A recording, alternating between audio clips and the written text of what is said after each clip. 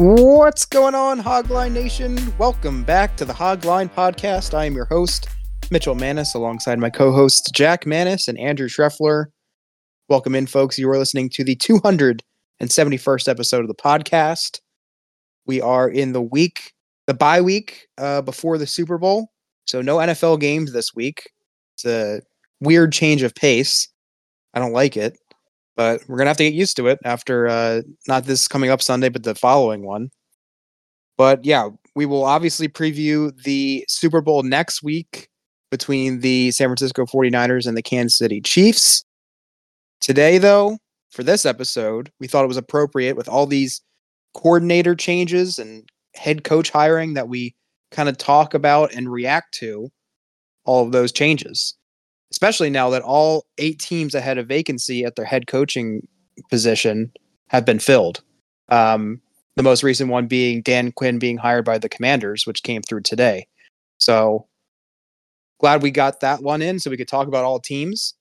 And so we're going to talk about that. We're going to be talking about our teams, the Steelers and the Eagles, and the coordinator changes that took place in those two franchises. And that's going to be our episode today. How are you guys feeling? I know there's been a lot of news. I think it was 2 days ago. I think it was around lunchtime. We had the Steelers offensive coordinator hire, which we'll get into in just a second here.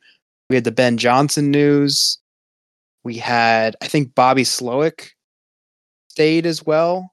Yep. So there was a lot of news all in that hour, I remember, but yeah, how has your past couple of days been in terms of digesting these NFL news?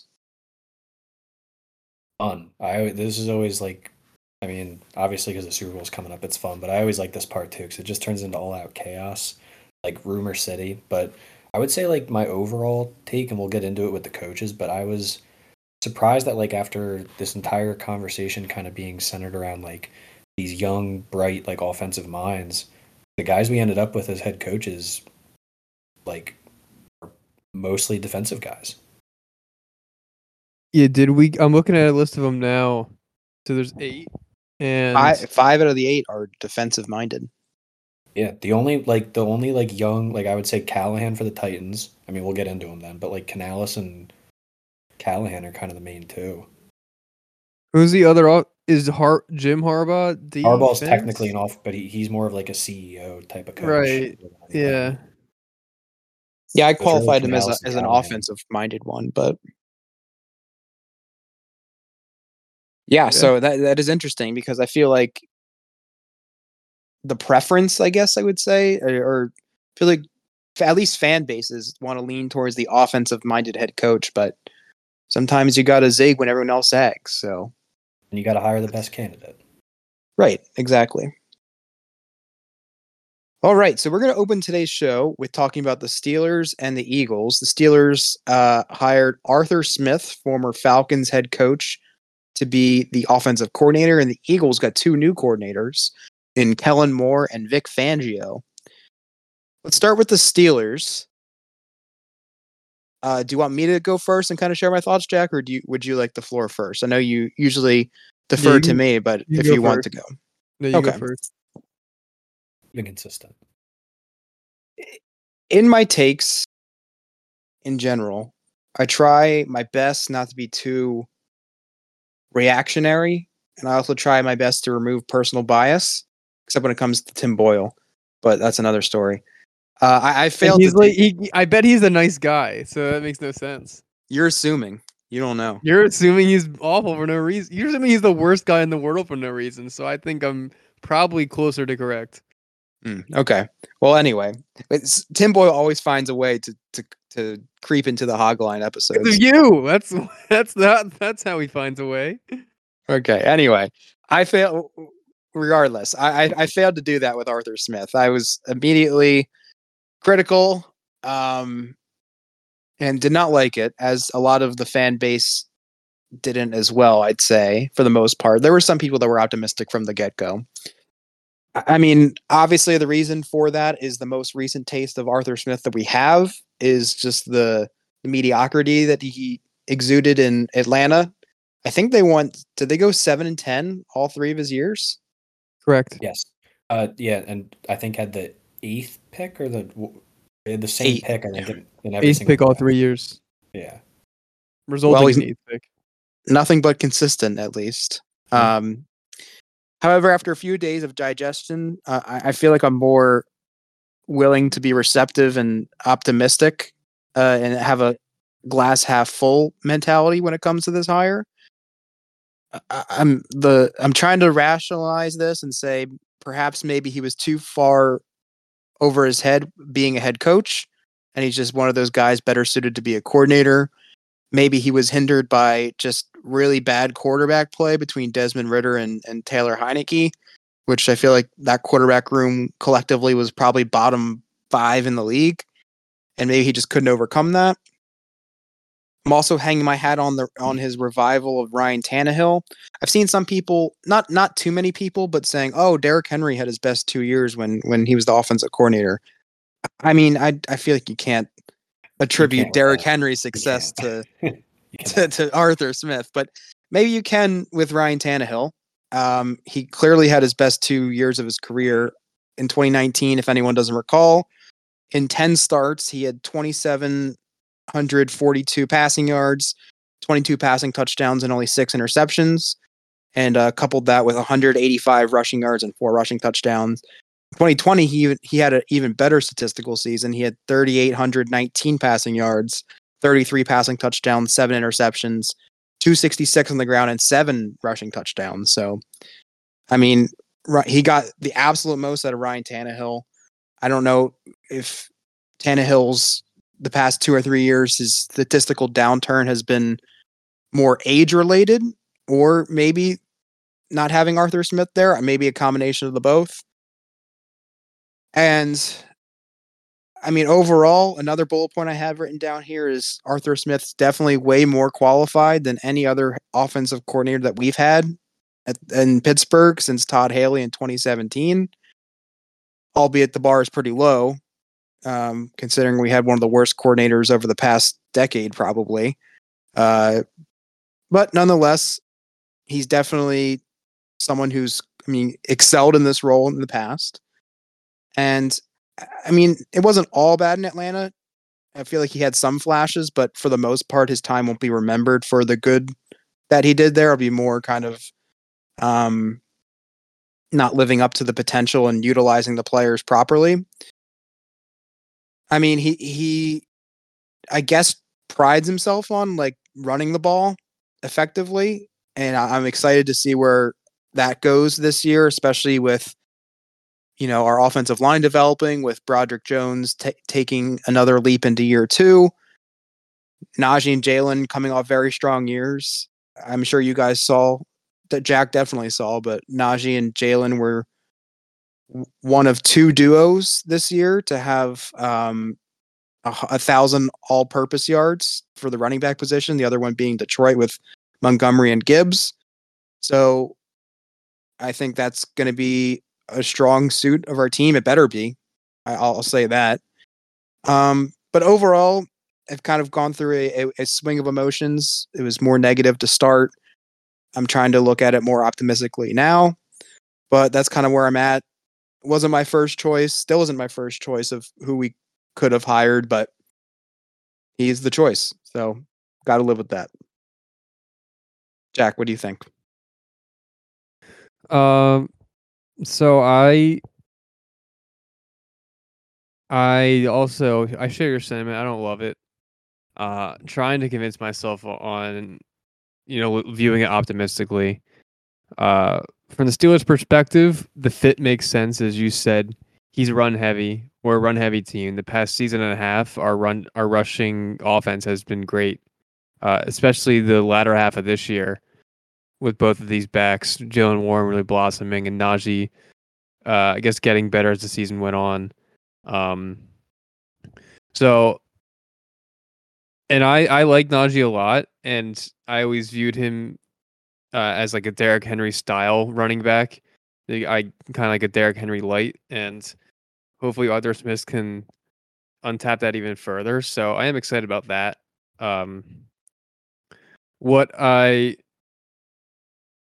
what discouraged me the most about bring Arthur Smith in, or like when we interviewed him, and how much I didn't want him, was not because of his head coaching failure in Atlanta. I really don't care much about that at all.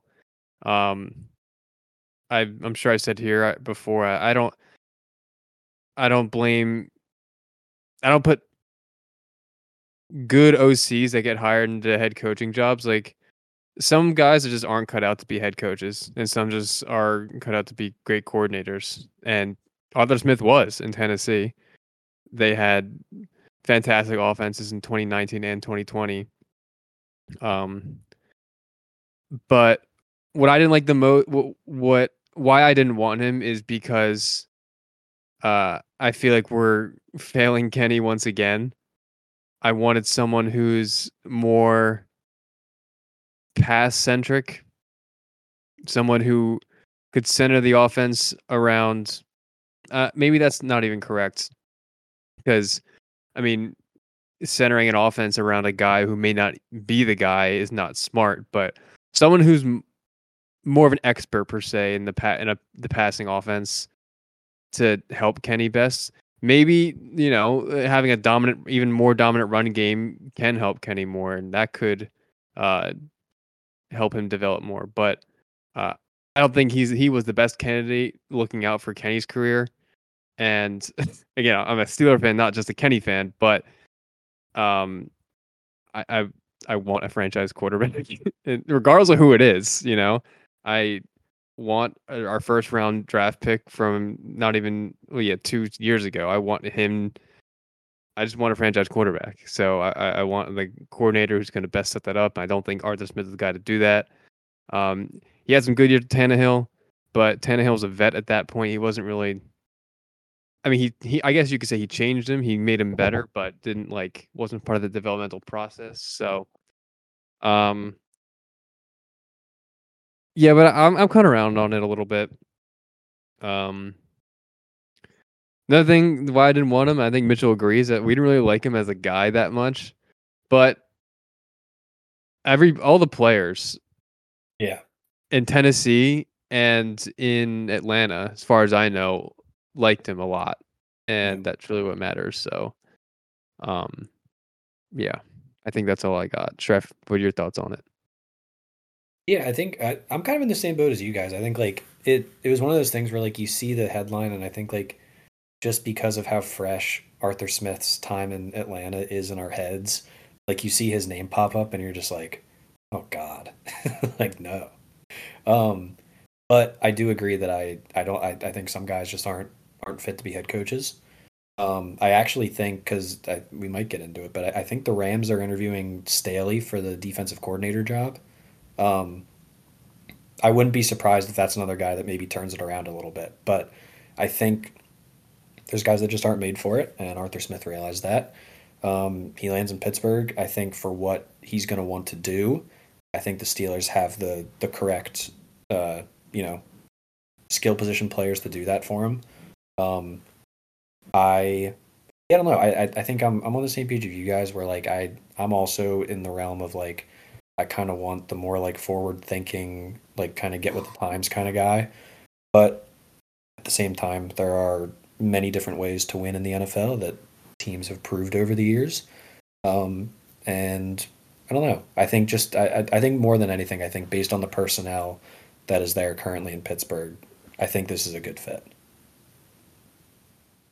I also want to reiterate that we kind of opened with it, how like zigging where teams are zagging, how there's a lot of defensive coaches being hired. I'm of the mindset, like, I know this league is quote unquote trending to be a more passing league, which I mean statistically it actually is. Like there's teams pass more nowadays than they have. But I'm a fan of zigging where everyone's zagging and being a dominant running team. I think there's incredible value in running the ball that is kind of overlooked because it's not as glamorous, you could say, as throwing the ball downfield in like a high power, quick offense that can score in any moment. Like running the ball, controlling the clock, time possession, that's a huge underrated factor in the NFL that gets overlooked nowadays. So hopefully he could Yeah, tap into a rushing game and make it even more dominant. Yeah, and I mean the most recent example that I can think of that we're all very familiar with is the 2022 Eagles. That was a dominant rushing team, and they went all the way to the Super Bowl. So it can still be an effective way of just imposing your will and taking over football games. So yeah, we will see. I fear that he's not going to be given a fair shot by the fans. I'm certainly willing to give him one and see how it plays out over the season, but I can already hear I don't know what they would say, Fire Smith, or I can already hear those chants ringing in my head. So because Steelers fan, like we're so scarred by Matt Cannon, we want something like as soon as we do like a run pass, like it's gonna be like, oh, this Canada offense is back. Get him out. Yeah, well, like we're gonna be impatient. He might do a run. Sure. Yeah, that might be better. Or zigging. Yeah. Last thing on him, do you guys, if you don't know, don't look it up. Do you know how old he is? Oh, I thought you were gonna say something else. You say that next, because I don't know what you thought I was gonna say. Okay. I'm gonna say he's 45.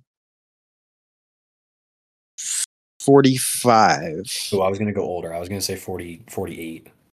He's 41. Wow. So he's still relatively young. I think it's the mustache. It's the mustache and like being like overweight. What I was gonna say, do you know what his dad does, of course, did for a living? Yeah. That's how he do you know more? This, yeah, he knows. I did, and that was part of the reason why I initially thought, okay, maybe he could work out as a head coach or just like coordinators, because his dad is the owner of FedEx. Correct, this guy has any opportunity in the world. He can do anything he wants, but he wants to be coaching football. So yeah, so you'd think he'd be like incredible, like the best ever. I learned more about his background too. He was he went to North Carolina and played there, but injuries derailed his playing career. And then he was a grad assistant at UNC, and then got his first job in the NFL with. Could you guys guess? Do you know? Not off the top of my head, no. With the Washington franchise, because his father, owner of FedEx Field, that was the connection there. But kind of realized that he didn't want to rise up in the ranks in the Washington franchise because of nepotism reasons. So he and also because it's Washington, so that maybe play a part. Yeah, but he had one season at Ole Miss, and then he went to the Titans. He's been there. He was there from 2012 to 2020. So like 9 seasons. And went through a bunch of different coordinator and head coaching transitions, but stayed with the Titans for many years. So, and then Falcons, and then here. It's just an interesting career path. Yeah, I'd say. All right, so we will see. I mean, we got to wait a long time, but we will see how Arthur Smith's offense looks in Pittsburgh later on this year. Moving on to the Eagles, as I mentioned at the top of the show, hired Kellen Moore as the offensive coordinator. Moore was once a hot name in the head coaching cycle, I feel like probably 2-3 years ago, but his name kind of sputtered out, and he finds himself as the offensive coordinator for his third different team in 3 years. We turn it over to Shref. What do you think? What would you like to see him accomplish? And just your overall thoughts. Go ahead. Yeah. This is another one that I think I had to sit with for a little bit. And I kind of came to a similar conclusion where it's like I don't know, looking at the other, like any of the other offensive coordinator hires, like I feel like they ended up doing pretty well in the grand scheme of things, at least for the time being. There's some positives and negatives. I'll start with the negatives for him. I think his offenses that he has been in control of have had a tendency to kind of lose their luster as the season goes on. Now, in the Chargers case, obviously there were plenty of injuries, including Herbert, that kind of derailed what was going on. But even the first half of that season, I wasn't like crazy impressed by. And then in Dallas, it looked good during the regular season and then kind of fell apart. And I mean, that's been Dallas's story forever. So it's one of those things where it's like was Kellen Moore just poisoned by the cursed franchise that is the Cowboys, or was it actually Kellen Moore? Up for debate. We're going to find out this year. But either way, it's not the most promising thing. The other thing that kind of like has me steering clear is like, I don't know.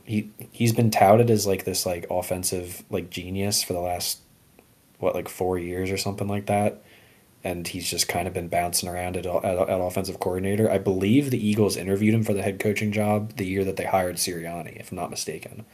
So I mean, I don't know. I don't have to make of that what you will, based on how things are currently going. But like, I don't know. For someone that's been touted as this like absolute guru, I feel like the track record hasn't exactly lived up to that. Now You know what he is? What is he? More name than game? Could be. Possibly. We're gonna find out. We're gonna really find out. Moore. We're gonna really find out. But positives. I do think that the passing game is going to get a facelift, a big time facelift. This past season, it was just like not inventive, no motion. Like whatever you saw was what you were going to get. By halfway through the season, teams knew what plays were coming, were ready for everything, sending blitzes as often as they wanted to. I think that's going to change a little bit this year. I believe the Chargers were, I think, 7th in pre-snap motion this past season. So Kellen is certainly with the times in terms of kind of, changing up the picture before the snap goes. So I appreciate that. Hopefully he's going to incorporate that. I appreciate it, and I think going into this offseason, he's a coordinator that's going to want 3 receivers.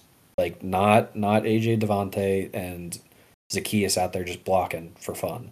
Like he's gonna want more than AJ, Devontae and Goddard running routes. So I would expect either through free agency or through the draft, I think they're gonna add another pass catcher, because Kellen Moore is a guy that is going to want to spread it out a little bit, and he's gonna have his way with that, especially because per all reports, like Sirianni is now completely hands off with like both sides of the football. Like he's very much just like an overseer now, which I could do a whole hour on that, so I won't. But this is very much going to be like Kellen Moore's offense, so he's going to get what he wants in a sense here. But so another facet of this, I think, that is going to be interesting is that his rushing attacks really have never been fantastic. Like certainly not what you know him for. I think the biggest key, I think, for me this season is going to be how do him and Jeff Stoutland mesh with each other. Stoutland being the offensive line coach, but also the run game coordinator, and one of the few guys on this coaching staff that stuck around, which I kind of expected. He's been there forever, and like I didn't expect to see him leave, but this is kind of new territory for him now, where he's going to be. I mean, not new territory, but I believe Deuce Staley was the run game coordinator for a long time, running backs coach, run game coordinator. So Stoutland is very much going to have to like learn how to blend his ideas with Moore's and kind of have it spit out what'll hopefully be a successful offense. But those two kind of finding some common ground and figuring out how to get the best out of both sides of it, I think is what's going to determine how good this offense can end up being. And then final point, I think just for the sake of Jalen Hurts, the one thing I do appreciate is that Moore is a lifetime quarterback, knows the position inside and out. I know he didn't like have crazy success at the NFL level, but Dak Prescott has never said like anything except for he was like a fantastic teammate, a fantastic teacher, and I'm hoping that can kind of transfer itself to Hurts a little bit, because I don't know, he feels like someone that very much needs some guidance on some stuff here, because I mean, I can talk about the bad offensive scheming and all that as much as I want to, but at the end of the day, there were some glaring spots in his game that he regressed in this past season. So I think more than anything else, my hope is that Kellen can kind of get him back on the right track because I think that entire offense moves at whatever speed he's moving at. Yeah, it's kind of. I mean, obviously, I have Kellen Moore's Wikipedia page in front of me just to, get some refreshing notes on him. But it's kind of crazy how he was teammates with Dak Prescott too, and then he was coaching him. Yeah. Yeah, I don't know.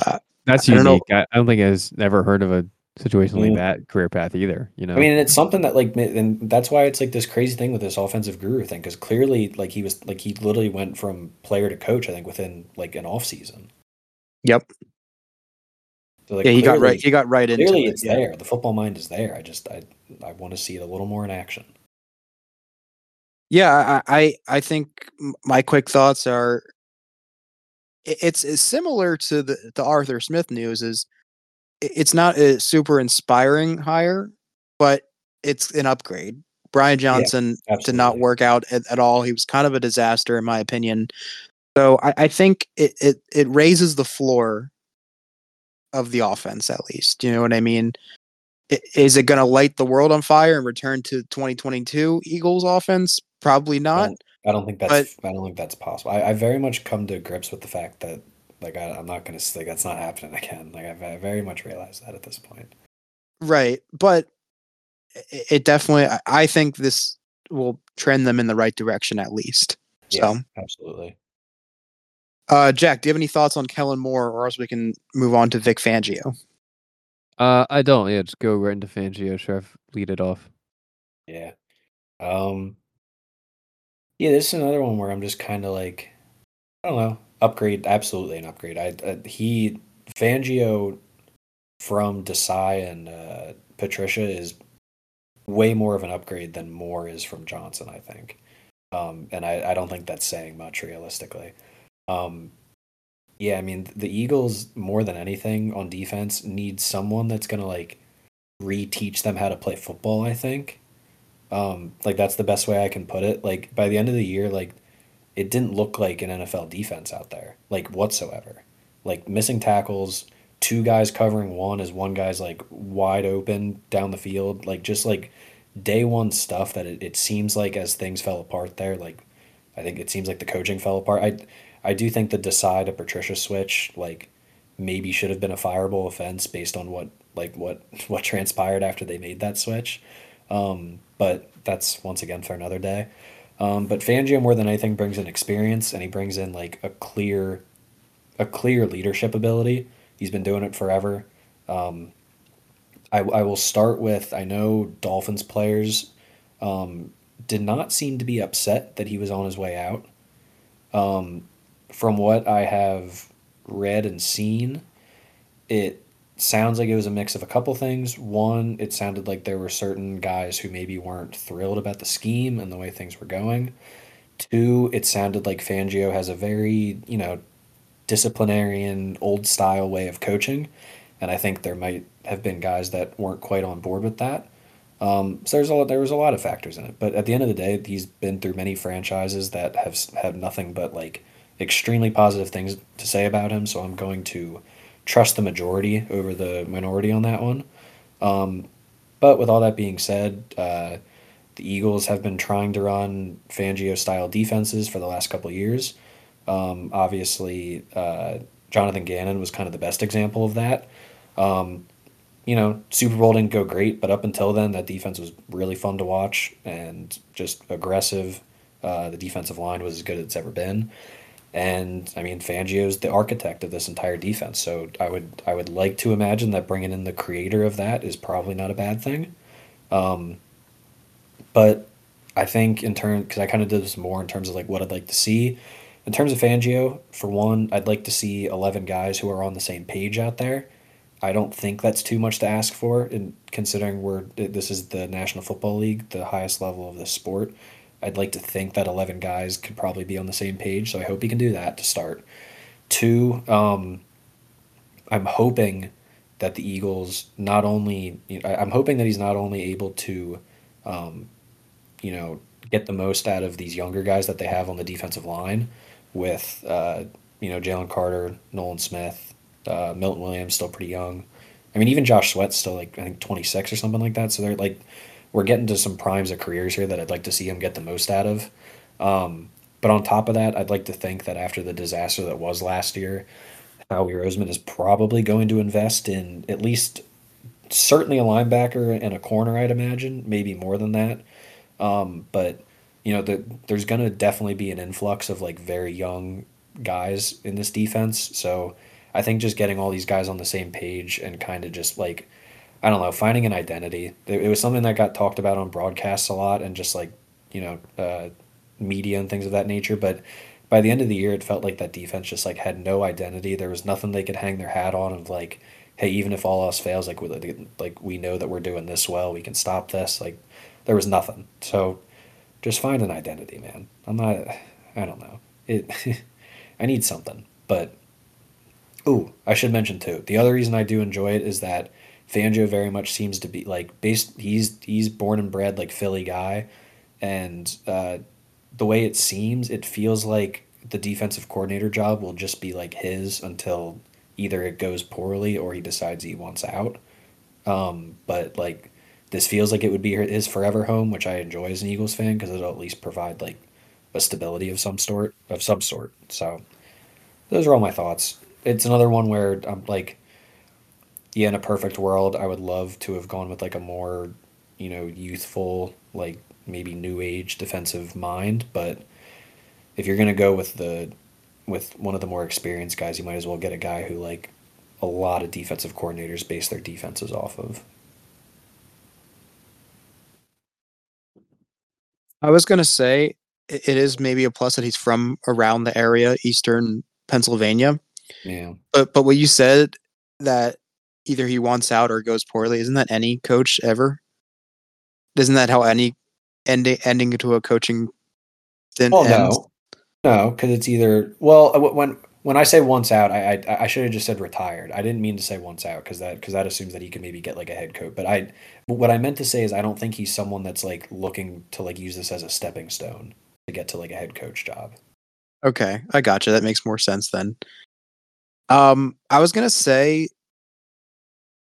wasn't there some type of tampering allegations Well, going on with I should have this? mentioned that. So yeah, this I mean, there was very much a realistic possibility if all went correctly, I guess, that Vic Fangio would have already been our defensive coordinator as of last year.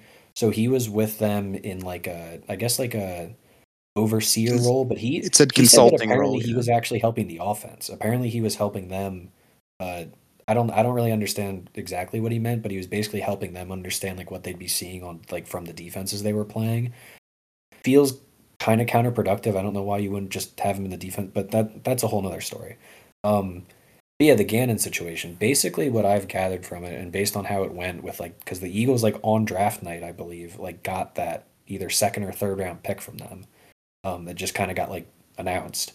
It to me, it feels like what happened is Gannon was talking with the Cardinals before he was supposed to be, based on the fact that the Eagles got to the Super Bowl and all those things. There's a certain time limit that's why we didn't see the Mike MacDonald hire for a while there. It's the way it's supposed to go. Doesn't seem like it went that way. And I'm not saying like I don't buy into the whole like, oh, like he didn't care about the Super Bowl because he already had a job. Like I don't buy into that stuff. Where it does annoy me is that it feels like based on the timing of it, it kind of blindsided the Eagles where they weren't aware that they should have been shopping for defensive coordinators. And I'd like to think that if Vic Fangio and the Eagles were aware that this was something that was going to happen, that probably would have happened. Um, so they got their guy at the end of the day, I guess. But yeah, I don't know. I think the Cardinals and Jonathan Cannon they were because it got reported and the trade was made. So it clearly happened. But yeah, it basically just delayed the inevitable for a year. Okay, maybe I misunderstood then because I thought the tampering allegations or what have you were had to do with his like abrupt leaving of Miami and then all of a sudden becoming the Eagles defensive coordinator. But maybe I'm misunderstanding Oh what went no, I on. don't think so. No, I'm pretty sure I didn't hear anything about that. From what I saw with the Fangio thing, it sounded like it was a mutual parting of ways with him and McDaniel. I'm assuming the tampering you read about was about the Gannon situation. Yeah. Okay. Yeah, maybe I just misread that then. interesting, and how that whole situation last year kind of it relates to now with Fangio coming to Philadelphia. Exactly. Jack, do you have any thoughts on Vic Fangio? No, not really. Yeah, I have mixed thoughts about how he did with the Dolphins defense this year. I agree. But I mean, he has a obviously very proven track record. You know, he's been in the league forever, it seems like, and was a head coach at one point, right? Yeah. Yeah. The Broncos, yeah. He's been coaching football since 1980. Yeah. For Dunmore High School. Yeah, and it's one of those things where, like, I understand, like, and I said it, like, obviously I would have preferred, like, a younger defensive mind, but I also think that there's something to be said for having a longevity like this, where, like, the stuff you're doing is still good enough where you're getting jobs, and, like, high-profile jobs. Yeah, I mean, look at Spagnuolo and the Chiefs. Yeah. Dick LeBeau was great when he was old for many years. It's maybe defensive coaches age better than offensive coordinators. You want the younger guy. Yeah. Well, yeah. All right. And he's a Philly guy too. Maybe he'll be inspired by the hometown, you know? I hope not. Yeah. Come on, boys, fight. You know, someone like that. All right, let's get into these head coaches. As we said at the top of the show, there were 8. Is that a lot? I feel like there's usually around that amount, right? Maybe a little less.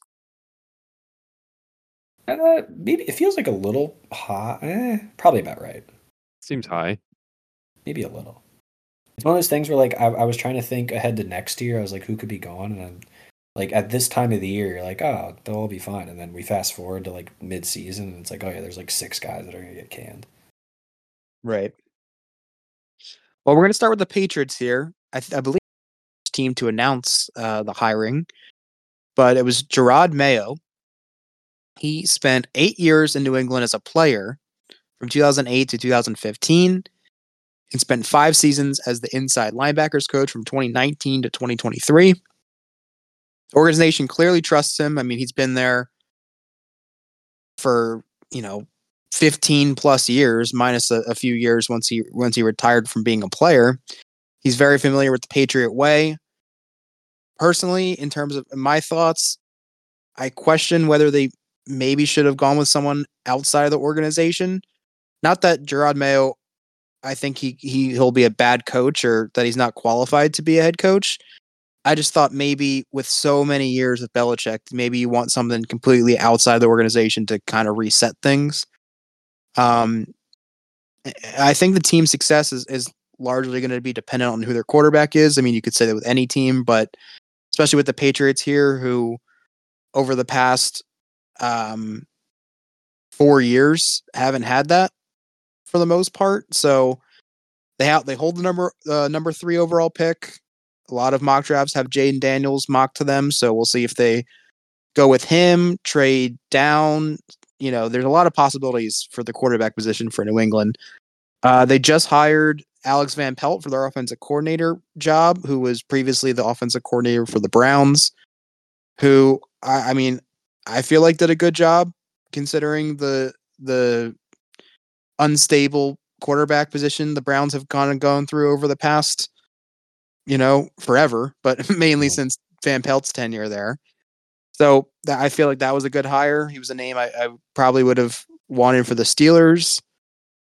So, yeah, I really don't know what to make of it. I think maybe I would have wanted to kind of go outside the organization. But, I mean, Mayo was there for Super Bowls, so he knows what it takes to win.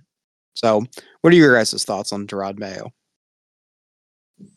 I agree with you. I thought they should probably just hit a complete organizational reset, go outside the organization. But Robert Kraft doesn't have much time left, being honest, and he probably wants someone he's more comfortable with, I guess, who has that, as you said, experience with the Patriot way and winning Super Bowls. You also said I like the OC hire.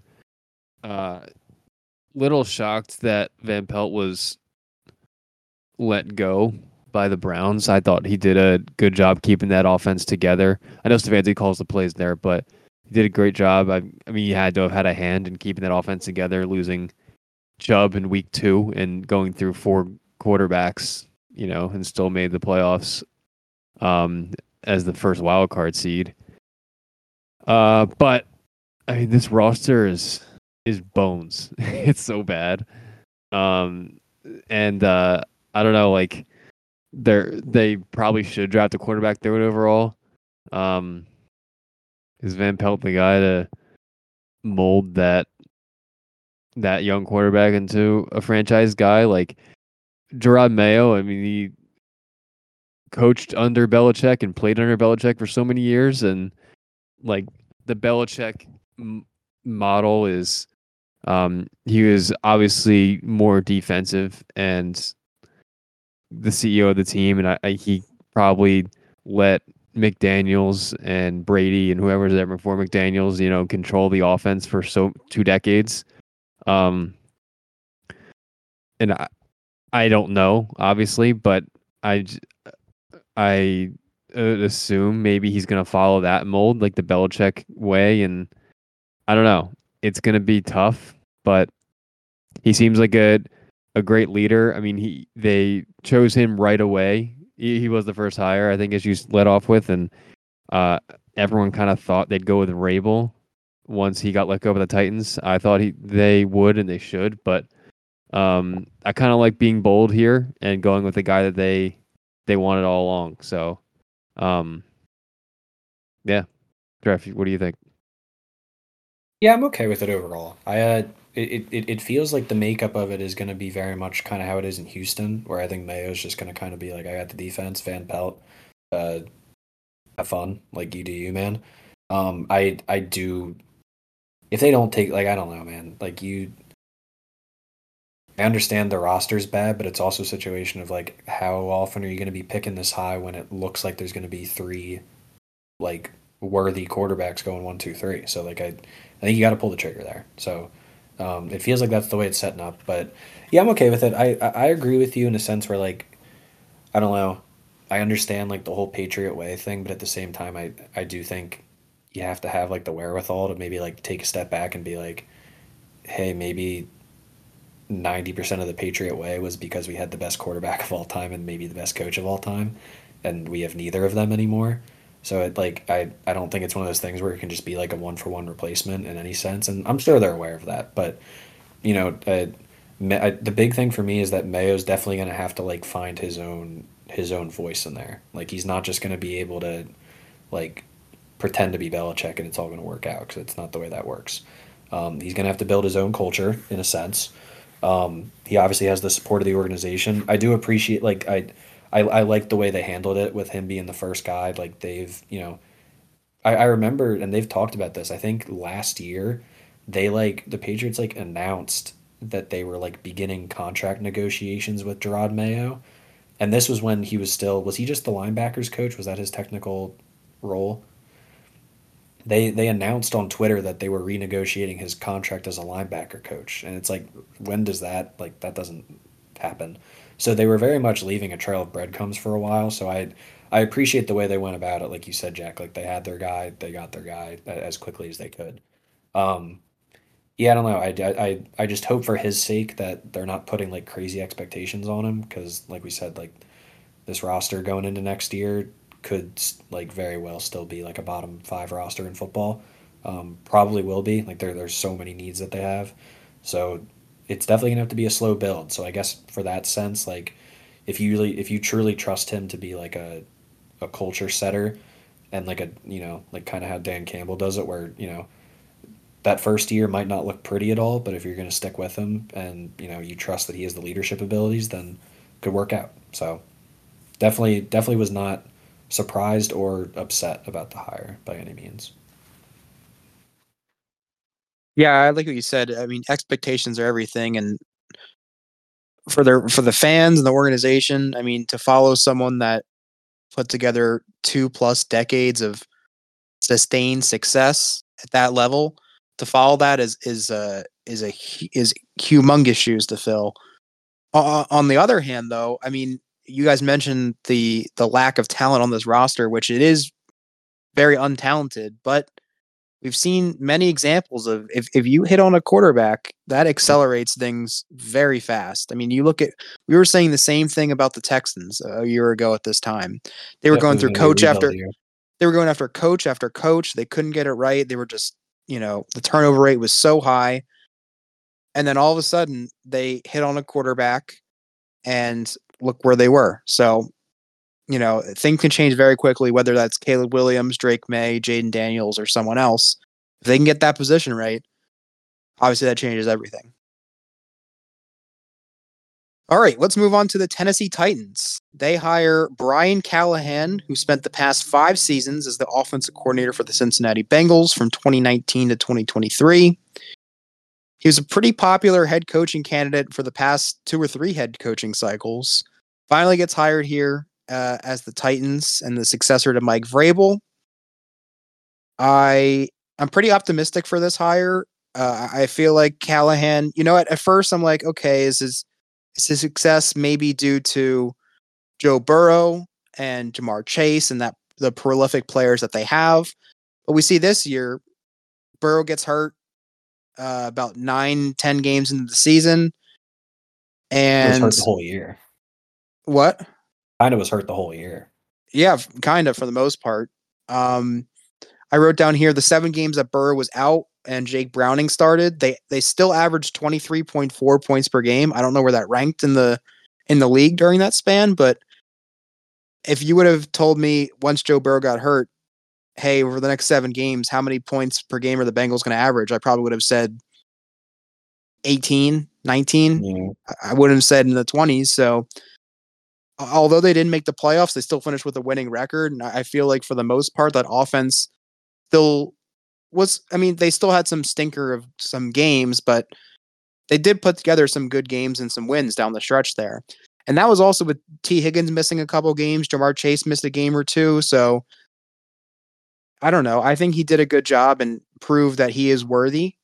And I feel like if you're the Titans, he's still kind of an unknown. He's never had any head coaching experience in the league. So, that's certainly a question mark that he'll have to prove, but I'd be optimistic if I were a Titans fan. How's Jerod feeling, Shreff? Have you talked to him about this hire? He likes it a lot. I think for good reason too. I'm on the same page. I think one big thing for me is that like this dude comes from a football family. Dad being Bill Callahan, and I feel like that's like the ultimate dream. I think at least from Jerod and from other Titans fans is like they really want him to hire his dad as the O-line coach. They did. Oh, they officially did? Yeah, they did. I think it came through a couple hours ago. Well, look at that. That's awesome, first of all. Especially for them. Their O-line's been a mess. So, that's, like, probably the best you could do, I would imagine. So that's cool. But more than anything else, I was looking at some stuff, and at least from what I saw from a lot of Bengals insiders in terms of talking to guys, one, like, wildly respected in that locker room, like, throughout the entire time. I believe he also is he the one that was also with. He's been with a couple quarterbacks, right? Yes, I was going to bring that up. He's kind of he was with the Broncos on their offensive staff from 2010 to 15, won Super Bowl there. So obviously worked with Manning, and then spent a year in Detroit in their quarterback room. So Stafford, then went to Raiders. Derek Carr isn't. He's fine. So that's just another guy, and then landed at OC of the Bengals. Yeah. So perhaps a bit of a QB whisper. Whether or not, I'm assuming they're going to roll with Levis. They're not really in a position in the draft where they could. They could make a move if they really wanted to, but I would be surprised if they did. I thought Levis at least showed enough where they'd probably like to give him another year. But good offensive mind, and I thought one thing that I remembered reading was that it one thing that people, at least in the buildings he was in, noticed was that he was very, very good at kind of doing stuff based on what the skill sets were of the locker room. He's not someone that's going to come in with this like, boom, boom, boom, this is my plan, like we're doing this, like my way or the highway. Like he's very much going to be, receptive and trying to do his best to put guys in the best position to succeed. So I appreciate that. But yeah, it seems like, I mean, I think they were the first team after are we going in order of when they were hired? No, I just pulled up the NFL standings and went down the list. That's kind of That's how I working did out it. well, 'cause I think he But I was the think he first was guy. first. I mean, First guy. maybe the Patriots were, but like No, he was like the first Mayo was outside first, hire. Mayo was first, but it always kind of like it felt like Mayo might have been the guy. So this was the Yeah. first like kind of out of the blue one, I guess. But, Right. So it seemed like he was probably maybe their guy all along a little bit. But yeah, I mean, it seems like he's a guy that's maybe been ready to do this for a little bit, but just didn't have the right opportunity. He's going to get it now, and he's bringing his dad with him. I think is going to be absolutely fantastic for them. But yeah, they very much committed. The Titans very much committed to a full rebuild.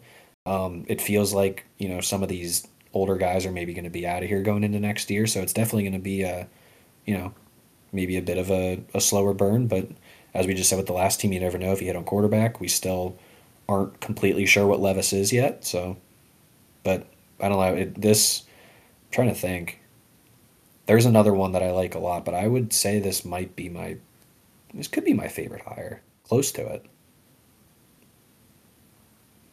Yeah. And just a quick word on Bill Callahan as well. I mean, they really need it. Titans' offensive line was pretty bad.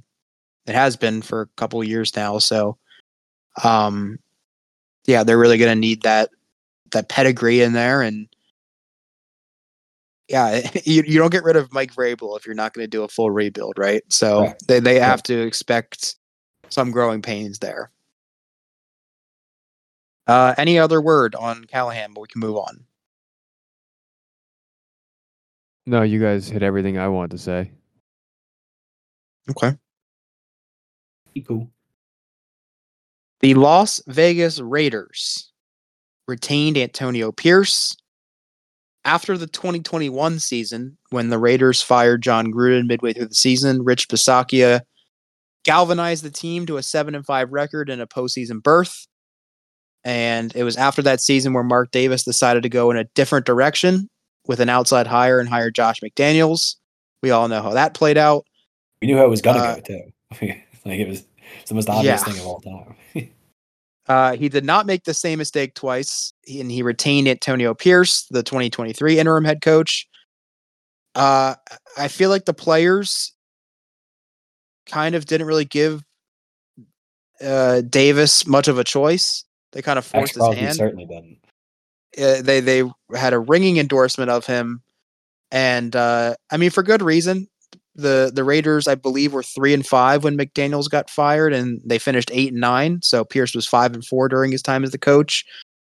The defense, in particular, improved a lot over the last of the 9 games that Pierce coached. I wrote it down here. In the first 7 games, when McDaniels was the head coach, they allowed 26.7 points per game. And then when Pierce was the head coach, they only allowed 16 points per game. And if you remember, I mean, there was that game against the Chargers where they scored a couple defensive touchdowns. The game against the Chiefs on the road, I believe, on Christmas where they scored a defensive touchdown. So, I mean, defense improved a lot. I feel like that was not a coincidence. I mean, obviously, this is a strong cultural hire, and I don't know what to make of it going forward, but I feel like at this point it worked out too well to where I feel like this move had to be made. So, Jack, you can go first. What do you think about Pierce? I like it. As you said that in 2021 when everyone was kind of shocked they didn't bring back Bisaccia, myself included. I thought like, hey, they made the playoffs and he kept them together. He should maybe stay there, but it seems like he probably didn't even want to be head coach full time, and like again, and he proved he was good at, like, for whatever it was, like half the season. But I don't know, just being a special teams coordinator seemed like a true like football guy. Like, I guess the head coaching fit wasn't right, probably for him as well. So I don't think it was all on Davis. sorry to interrupt you, but I'm just kind of reminiscing back about how much that team, the 2021 Raiders, went through. Crazy, yeah. Which made me like everyone think like he got this team to the playoffs, and I remember there was like a story after like he was like writing handwritten notes to all the players like thanking them after they lost that playoff game, and but I digress from that. I like it. It's he's not Pierce is obviously you can say he's a defensive guy, a defense minded coach. He's a linebacker and was our linebackers coach, but like he wasn't like a a defensive coordinator lifer and like was in like a defensive coach like in a bunch of places like um this past year was his first year in the NFL as any type of coach. Was an assistant coach at Arizona State the past, what was it, 3 years, which I kind of like I don't know, the fresh blood in there, not really brainwashed by like too many. I mean, I know I've pumped up some guys previously, and I probably will later in this episode of getting a lot of experience, but I kind of like how it's different and hasn't gotten a taste of too much of everything around the league.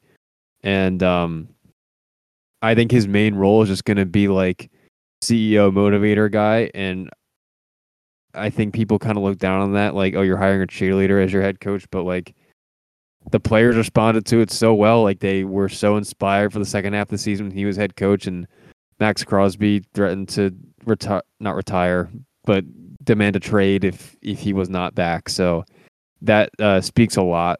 And yeah, they hired Cliff Kingsbury today to run the offense. So I do like that. I mean, he's a guy opposite of Pierce, who's kind of like the coordinator lifer of he's been in so many places, worked with a lot of quarterbacks. So I do kind of like what they got going on. I mean, they still have a lot of ways to go with their team and their roster, but this looks I think I'd be pleased if I were a Raiders fan.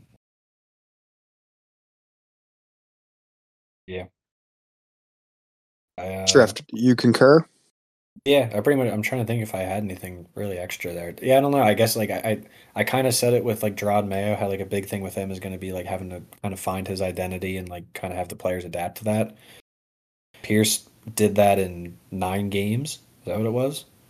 Like, Yep. I don't know, man. It's a really tough thing to ignore at that point. And I mean, like we said, like the players definitely strong armed Davis a little bit in terms of doing it, but I would have been really disappointed if they went another direction with it. I think this is a team and just a franchise in general that has just kind of been like aimlessly wandering throughout the league, just kind of not being anything. Like, maybe they're fun once in a while, but it's never been anything good. Like more than anything, they got to find like an identity. I keep saying it, but like they found one. He like completely embodies what that team was, and it almost makes me wonder if like it definitely feels like they were playing way harder for him than they were for McDaniel. So it's like at the end of the day, if you're a coach and you're getting the absolute most out of your players, that's what's going to come first before any type of scheme or offense or anything like that. Like if you're getting those guys to give literally everything they have, even in what it was a completely lost season based on how the first half went, like that means something. It very much means something. So I don't know. I think especially in a division like that where you're going to be with the Chiefs, like you're not going to be able to out X and O them. Like I don't think that's physically possible. So you got to find different ways to do it. So I'm very much a fan of it. Maybe we'll fast forward a year or two from now, and maybe the energy that he brings doesn't match up with kind of how they're performing on the field. But for the time being, that is not something you want to mess up, especially when the players are that bought in. Yeah, exactly. The buy-in is the bare minimum in terms of if you don't have that, nothing else is going to matter. So I do like what you said there. One question, and this is a question we can consider all or throughout the next couple months and all the draft type and whatnot. But I just wanted to pose it right now before we get into the next team. But Antonio Pierce spent time at Arizona State and got to witness Jaden Daniels. What do you guys think about that? Do you think there's any possibility? I know they're not in the driver's seat in terms of to pick him, but could they make a move? Do you buy into that theory at all? I come down to New England. If they, I mean, like, it's one of those things where, like, because it feels like QBs are going to go 1, 2, 3, it's basically going to come down if New England decides if they want to do it or not. Unfortunately, like, yeah, Antonio Pierce, like, him inspiring his players as much as he did made it so that it might be impossible to go get him. Well, I mean, I'm sure not. I don't think it seems like many players dislike Antonio Pierce, but wasn't that like not an amicable breakup between Jaden Daniels and Arizona State? Maybe, but I think theirs was like major what was beef with Pierce? like What was players. Pierce Like coaching though? he was like an assistant head coach Yeah, slash DC. that's one of those things where it's tough. You never know what the actual Yeah. where it stems from. But yeah, actually, I don't know. Yeah, it's certainly interesting to ponder. I mean, maybe he has a good relationship with Antonio Pierce, but didn't like the other coaches there. We have no idea, but it's just something to monitor. I found it interesting. Yeah, I didn't even make that connection. Was that Herm Edwards? Was Herm Edwards still the guy? I think so. Yeah. I know he was there, but I don't remember the exact years. That was kind of a weird hire. He hadn't coached in like a long time. Yeah, I just looked it up. He was the Chiefs coach from 06 to 08. This is Herm Edwards, and then he was Arizona State's coach from 2018 to 2022. So he hadn't coached for about a decade. It's an interesting move, to say the least. The next team on the docket here, we have the Los Angeles Chargers. Perhaps bringing in the biggest name. I mean, it would have been Belichick or Vrabel, but they didn't get a job here. But Jim Harbaugh, after finally winning the national championship after 9 years at his alma mater, Michigan, from 2015 to 2023, Harbaugh finally returns to the NFL. He had a very successful NFL record in 4 years in San Francisco from 2011 to 2014. He was 44, 19, and 1, including a Super Bowl appearance. My initial reaction was to kind of fade the Chargers going into next year, kind of because of my personal feelings towards Harbaugh. I don't really like him. And also, I probably have a sour taste in my mouth from the last time we saw a major college head coach transition to the NFL, that being Urban Meyer. However, like I said with the Arthur Smith conversation, I have to remain objective. Don't let personal bias in when I'm making my formulating my opinions on these teams. And also a major factor in this is Harbaugh has had previous success in the NFL. Urban Meyer did not. That's the biggest difference. He'll also probably do good at like learning the names of the players on his team. Probably too. Yeah, not kicking the kickers too. Yeah, and he probably won't like take like a separate flight to like a bar or something like that. I don't know. And then have like a 20-year-old grind on him. Yeah, in a bar where like him and his wife's picture are up on the bar. Yeah. I think that's a probably safe bet. Yeah, I think so too. Also, to his credit, I do think he got the absolute best out of JJ McCarthy, who I'm not super high on as a prospect. So, in order to make him have a successful career, potentially get drafted in the first or second round of the NFL draft, and to win all those games, I think that says a lot as well. So, I mean, if I'm a Chargers fan, I'd be excited. I just don't really like the guy, but I'm trying to remove that. Try my best. Shref, we'll let you have the first word on this one. See, I love him.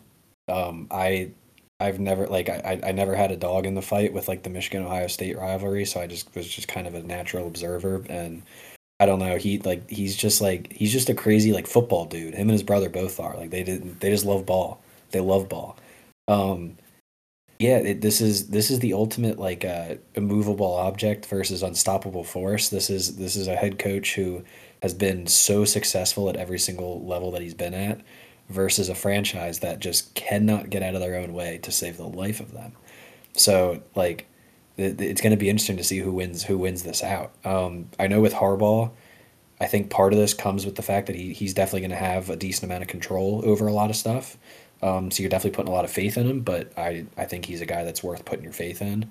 And just like, I mean, it seems like just the ultimate like leader of men. Like there's never been like a bad thing said about that dude, like from the locker rooms, like through all the cheating scandal stuff with Michigan, you saw like even like on TV, not only the players but like the assistant coaches, like Jerod Mayo was like crying in that post game interview, like just because of how like happy he was and like he was like did it for Harbaugh. Like they everyone seems to absolutely love this dude. He's 100% going to come in and shake up a franchise that was very much in need of getting shaken up. And part of it too, have they announced coordinator hires yet or no? Not OC. I don't know DC.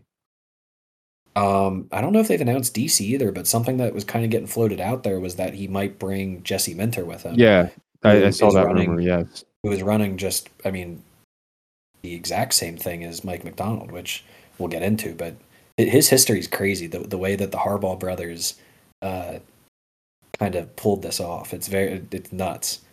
Cool, but nuts. But yeah, I don't know. I mean, I think he was the biggest name for a reason. And in terms of fit, I love it because, like I said, it's going to be the ultimate like viewing experience of like, are the Chargers going to find a way to just like be the Chargers, or is this guy going to say we're done, we're not doing that anymore? I'm excited. I hope they're sorry. One more thing. I hope they sit there next year with egg on their face. It would be way funnier if they still found a way to beat the Chargers, but this is the most like hopeful I've been about them in a very long time as far as Mitchell. Why do you dislike him so much? Well, first of all, head coach at Michigan, a conference rival of my alma mater. That's number one. Number two, I mean, the cheating scandal this year, that left a really sour taste in my mouth. And just his personality as well. I like John Harbaugh's personality more. I feel like he's more trying to find the right words to put it, but put together, and like he has like a warmer aura around him. I feel like Jim has more of like a he's nuts. Like a he's insane. Like a word I can't say type of aura. Sure. If that makes any sense. Yeah, no, it does. So that's my reasonings why. I like him. I mean, I think he's just like fun and interesting. He's like an eccentric personality. He's nuts in the best way.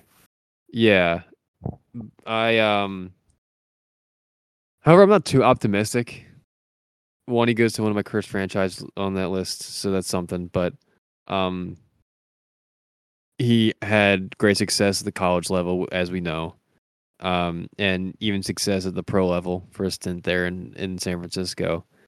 And I don't really have much tangible argument to back this up, but I know he's had success in the NFL, but like I feel like he's in his 60s now. I feel like maybe his philosophies in the NFL may be outdated, and just for some reason I just don't really see it working. Like, I know he's the exception, as I just said, but college to elite college success, like Saban in the NFL didn't work, Urban Meyer in the NFL didn't work. Guys who've taken collegiate programs to the top hasn't worked out. Like, it's just so hard to achieve both, you know? My only pushback of that would be that like Jim Harbaugh already got to the peak of the NFL before he went to college. He didn't win it, but like there is a track record there. I just feel like the NFL is so different. Oh, it is. I've maybe, and I don't know. Like the flip side of it for me is like, I mean, the Michigan defense is now like what teams are looking for. Like this is making its way to the NFL. So maybe like offensively it's a little different, but the defensive waves that are being made now are like coming from him. Perhaps, but I don't want to like belittle his intelligence because he's obviously a very smart football mind, but like I fear that maybe he could model his success. Like he was successful in the NFL once. Like I'll just do exactly what I did back then, but that was over a decade ago now, and the NFL's changed so much that I feel like it's just I don't know, maybe not. I feel like it's just not going to work out, and bringing in his DC from Michigan just feels like we're doing the whole college model again. I don't know. It's gonna be weird. I don't think I'm not too optimistic about it. But again, like I'm not like not rooting for him. I do like him. I think he's fun. And yeah, I don't know. I think that's all I really got. I think it's interesting how all three of us kind of had different perspectives. I feel like I like because it. I feel like for the first three, we were all kind of pretty much on the same page. And then we get to Jim Harbaugh. Shref likes him and is rooting for him, or likes him and thinks it'll work out. Yep. I don't like him, and I think it probably will work out. Jack likes him and doesn't think it'll work out. So we're all over the map. I like it. We're all over the place. I also think another thing I forgot to mention that, which kind of makes me a little pessimistic about it working out, is if they're, and again, this is so many qualifiers here. I don't hate him for this scandal. I actually a little bit am on his side that I personally feel like he didn't have like a huge hand in what went on, the wrongdoings there. But I feel like a main reason why he took this job and so eager to get in the NFL is just to avoid any sanction or punishment at the NCAA level. Like I feel like he obviously won the national championship and was like it was a good time to like, you know, transition, like I'll just move up now again. I mean, he was suspended though. Yeah, but I feel like there could have been more possible sanctions next year. God, that made me so mad when Moore was crying. Program. When Moore was crying after the post-game conference, like Harbaugh died. Give me a break, dude. I don't. That was ridiculous. I get why it could be a gripe, but I also get stressed. Like that just shows like how like much of a leader, like how much his guys like him. You know, I'm not saying it wasn't like ridiculous that he cried about it, but like if I didn't know anything about it, I would have thought he died. I'm serious. Yeah. The way he was talking about it and acting, like get a grip, man. The Eagles Super Bowl, Lane Johnson ran out to the field with a Jason Peters jersey because he was hurt and wasn't playing, and it looked funny. It's like he's on the sideline. He's there. Right. Jason's wearing his jersey. Jason's right over there, Lane. You know that, right? All right. Anyway, we got to move on. The Falcons.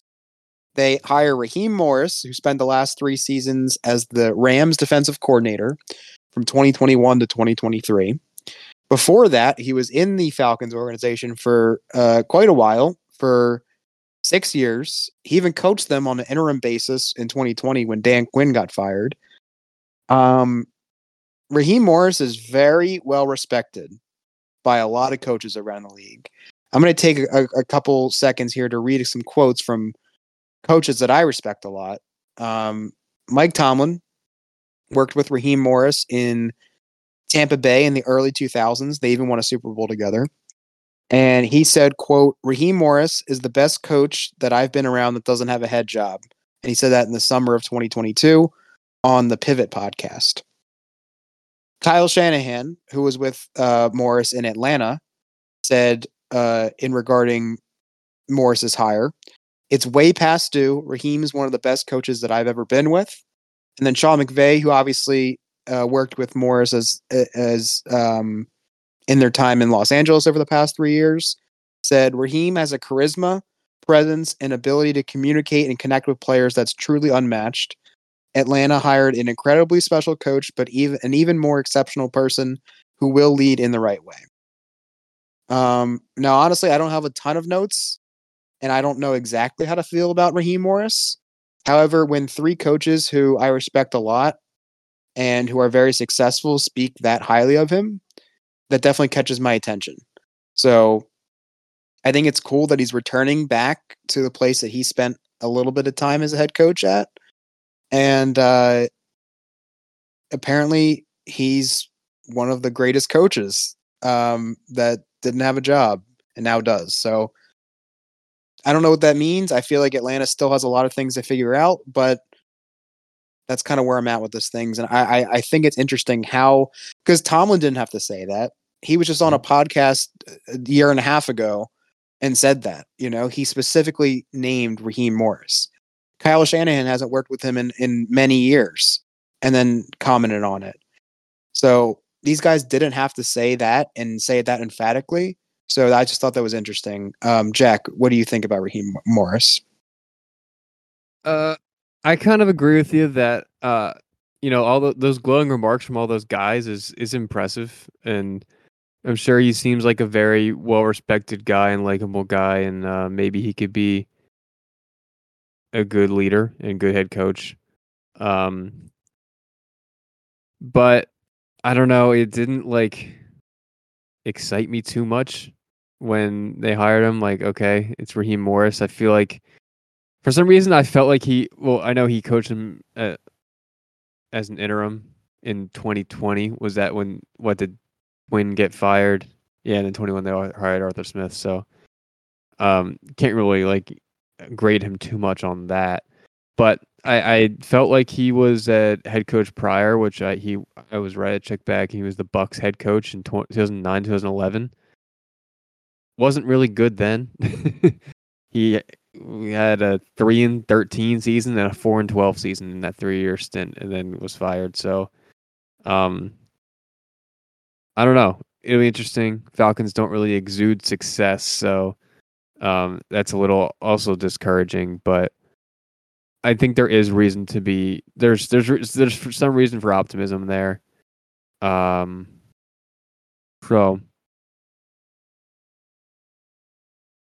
also in 2000, looking at his resume now, he's a defensive coach, but then thrown in there from 2016 to 2019, he was a wide receivers coach / offensive pass game coordinator for the Falcons. That doesn't make sense. It's kind of odd. Other than that, he's been a DC everywhere or defensive assistant. So what were they thinking then? Hey, they made the Super Bowl when he was the offensive pass game coordinator. So yeah, but that was Shanahan. I know. I'm just saying. It takes a village. Shref, do you have any other anything else that wasn't said on Morris? I mean, the only thing I was going to add is in terms of the mindset of the Falcons for this hiring, I'm fine with it, mostly because there's only so many McVay, Shanahan offensive minds, kind of tree guys that are out there. So if you're not going to be able to get one of those guys, then the next best option is get the guy that's been learning how to defend these offenses for years. This is this guy's job has been to go up against these offenses in practice for a long, long time. So in terms of the way that the offenses are trending and how those the Shanahan tree of offenses is kind of what's been a little more successful in recent memory, I think bringing in a guy that can, has ideas and ways to stop it is certainly a good idea. So I was, I would say, pleasantly surprised by the Falcons. The Falcons always strike me as a team that's going to, do something funny with their hire. And I think the Arthur Smith hire going into it was supposed to be a good one. It didn't work out that way, but I don't know. I more than anything, Mitchell, like you said, when you got 3 of the best in the game talking about you like that, you're probably doing something right. So I will choose to believe the guys who do this for a living at a really, really high level. Yeah, and of course, stating the obvious here, it'll really depend on who their quarterback is, and they can go in a variety of directions. They could bring in a veteran. It feels like it's heading towards a veteran / Justin Fields. I mean, Fields is a veteran, I guess, at this point, 3 years into the league. But yeah, technically, yeah, it could be Fields, it could be Russell Wilson, it could be someone in the. Yeah, it could be a lot of different avenues. So that'll be interesting. They're also in a weird spot because I would say their roster as a whole could compete.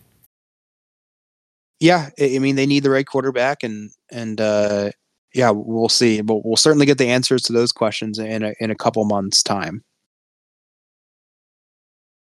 The news that broke today: Washington, the final team to hire their head coach, bring in Dan Quinn, We missed one. who we kind of. Oh, I haven't gotten there yet. Well, I'm not necessary. I know we have one more. We have two more. I think we only have one more We after have two. Quinn. We have two more after him. We didn't talk Canales or Oh, yes. Sorry. MacDonald. Yep. Sorry, two more. Dan Quinn, brought in today. We kind of talked to him, or at least alluded to him when we talked about how he got fired from Atlanta. That was his last head coaching stint. But the past 3 years, he's been in Dallas as the defensive coordinator from 2021 to 2023. He had the 8th, 6th, and 9th scoring defense in those 3 seasons, respectively. So, very strong body of work there. He had 5.5 seasons in Atlanta. He was pretty much 500. He was 43-42. He made the Super Bowl, which they nearly won. Everyone knows about that. I kind of question how much of that success during his time in Atlanta was due to Kyle Shanahan and having a borderline Hall of Fame quarterback and Hall of Fame wide receiver combination. So I don't really know. But again, his work was impressive in Dallas, and I feel like he potentially could have gotten hired last offseason, but I don't know if it was his doing in terms of returning to Dallas, or that's kind of just the way things worked out. I do think, they have the 2nd overall pick, so Drake May could be in play, or Caleb Williams, or Jaden Daniels. Some of these guys who we foresee being franchise changers, so someone that could come in and make an immediate impact, could make his job a lot easier. Who was Washington? I feel like they just interviewed someone for their offensive coordinator job. Like, is Bieniemy gone? I don't know. I'm confused. Does anyone know? He keeps I don't getting know. left in the dust. Does everyone hate him? Like, is he Maybe he just Like, keeps not like getting opportunities. he must not be liked. Like they interviewed so many, and like Dan Quinn was like basically their consolation prize for their head coaching hire, and like they still had a guy who 2 years ago he was like the hot name to get a head coaching job. Like I don't He know also what wasn't, because happened. he kept not getting interviewed. Like, there's something up with him. I don't know what, but Yeah. But yeah, this is, as an Eagles fan, I found this entire saga very, very funny. And it kind of, for me, worked out well in both directions. I've seen Cowboys fans saying good riddance to Dan Quinn. As someone who got really mad at a defensive coordinator who did a lot of good things and finished the year on a bad note, and then had to witness what I witnessed this past year. The grass is very much not always greener on the other side, and I hope Cowboys fans realize that. I thought he was someone who, Micah Parsons is a fantastic player, but I thought he really was able to get the most out of him and put him in a lot of positions to win. And also Trayvon Diggs, Deron Bland, he's gotten a lot out of a lot of defensive players there, and it feels like that's been lost in what was obviously a very disappointing end of the season for them. But like I said, being in that position before, if I were them, I would be careful what I wished for. But on the Commander side of things, I saw someone tweet this. It feels like the Commanders were playing musical chairs and didn't hear the music turn off. It feels like they just kind of looked around and were like, oh wow, we're the only ones without a coach now. And obviously it feels like a big portion of this is that whatever the Ben Johnson situation was is weird, and I don't know who's at fault for it. It sounds like Johnson, but I don't really know. But it's just funny, man. The Commanders, they clean everything. They bring in an owner who's wants to win, very much going to try to put his guys in the best position to win. You bring in a GM from the Niners who have been one of the most consistently successful franchises in football the last however many years, and you still can't find a head coach. they can't figure it out, dude. I think Quinn's fine, but I think he's another example of these guys who maybe just aren't built to be head coaches. And it very much, I'm sure they'll come out and say like, oh, we're thrilled to have Dan, like this is what we wanted, but it very much feels like a situation where they were like, oh crap, we don't have a coach, Dan Quinn. I have nothing really else to add. I mean, I don't think It's it's a Dan great Quinn. hire at all. And yeah, as I said, feels like a consolation prize everyone else was taken.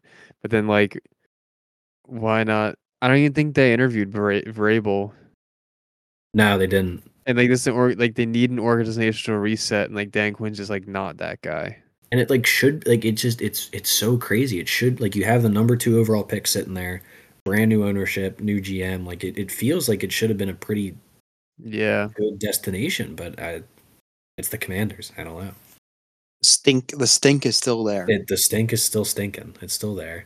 They haven't quite taken out all the trash. It's gonna take a couple more years at least for that to go away. The Carolina Panthers have hired Dave Canales to be their head coach. We spoke highly of Canales on our offensive coordinator rankings episode earlier in the season. He spent 13 years in Seattle holding various positions before moving on to be the Buccaneers offensive coordinator last year, or this past season, if you will. Certainly helped revitalize Mayfield's career. He made a Pro Bowl. Definitely probably had his best overall season and led him to a one playoff win, almost a second one. However, he will certainly have his work cut out for him in Carolina. I mean, this is a team and an offense. Speaking of, a bones roster, as Jack put it for the Patriots. I mean, the Panthers, I have a couple metrics down for them, their offense specifically. Yards per game, 32nd in the league. Points per game, tied for 31st in the league. First downs per game, 27th. Third down conversion, 27th. Yards per play, 32nd.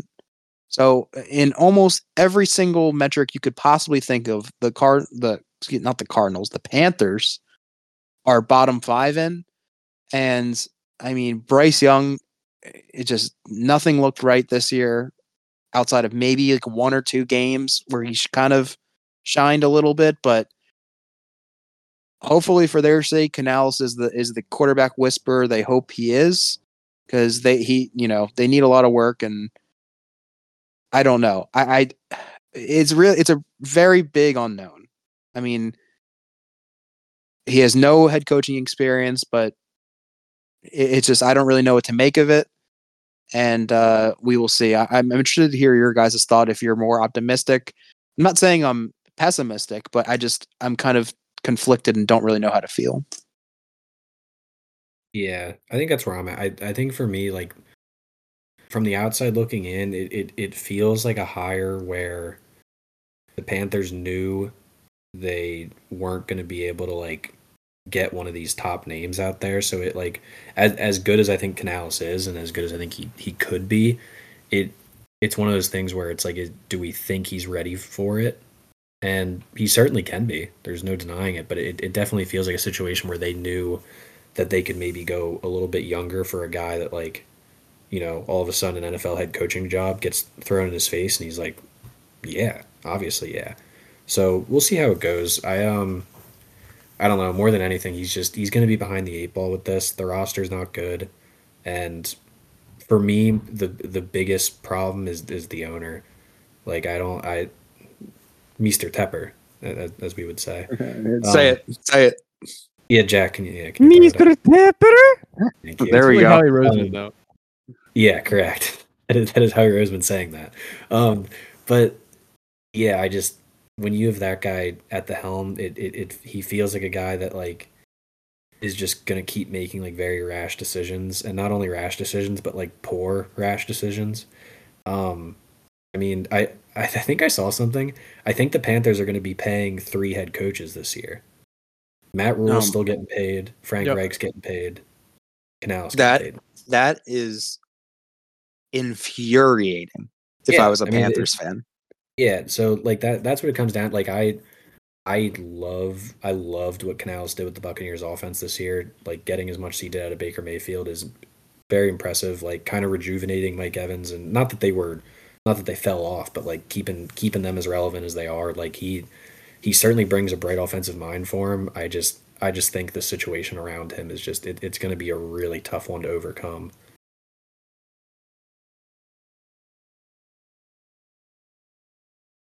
Uh, I feel differently than you guys. I'm incredibly optimistic about this. Hmm. Um, for a couple reasons. Uh, I think the world of Canales as a coordinator and being that QB whisperer. Like he's fixed Geno Smith after a decade of bad. Geno Smith. Yeah. Yeah. And then the next immediately followed as he was the passing coordinator or quarterbacks coach there, and then immediately followed as the OC at the Bucks and fixed Baker Mayfield, who was previously on 4 teams in the past calendar year. Um, so I really, really like what he can do as a coordinator, um, and trust his offensive mind wholeheartedly. Um, Now, as I said many times throughout this, it's not just because you're a good coordinator doesn't mean you're set out to be a head coach. Um, I think Canales fits the bill on that. He if you just watch him speak at press conferences, he has a lot of you could tell he takes a lot of I don't know, there's a lot of command in his voice and persona. Uh, as far as I know, people seem to really like him as a leader of of the offense. I mean, I guess as anyone really. And also, what I like a lot of him was the he is a true Pete Carroll disciple. Was there for all 13 years of Pete Carroll's head coaching tenure with the Seahawks, and uh, was with Pete Carroll in '09 at USC.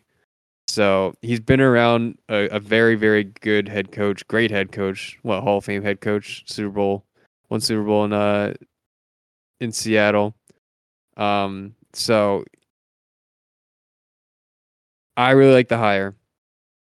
If I feel like if there's any young offensive mind to fix Bryce Young, it's going to be Canales. Now I'm not saying he will. I've never been a huge fan of the prospect of Bryce Young, but if there's anyone to do it, I think it'll be him. And also, it's just a huge challenge walking into this roster and franchise with the owner. Tepper today, or I think earlier this week in Canales' opening press conference, he even said Tepper said himself like, I'm out. Like it's the last you'll hear from me, guys. Like he's like not he doesn't. I think he hears the voice of or the everyone say this guy's way too hands on, so he's trying to take a step back. Thank I don't. God. I don't believe him. I was gonna say I don't think that'll happen. But hey, maybe at least he's aware, so that's something.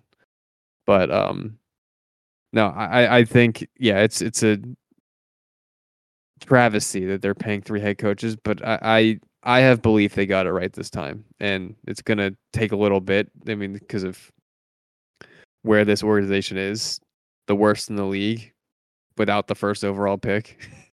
That's tough. So That is so yeah, not tough. great. Not great. yeah, long ways to go, but I do like it a lot.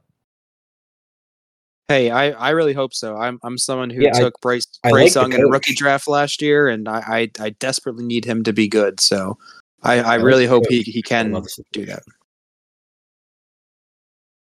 that. Okay, moving on to our final team here, the Seattle Seahawks, who were the second to last team to hire a coach after the somewhat surprising, not dismissal, but parting ways. Not really, because Pete Carroll's still involved in the organization. But anyway, regardless, they hire Mike MacDonald, the former defensive coordinator for the Ravens.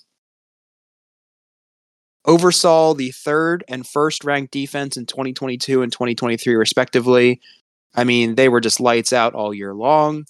Even in the playoff games, the defense was excellent. They made C.J. Stroud, who pretty much could do no wrong throughout the regular season, look very pedestrian in the divisional round. They didn't even score an offensive touchdown.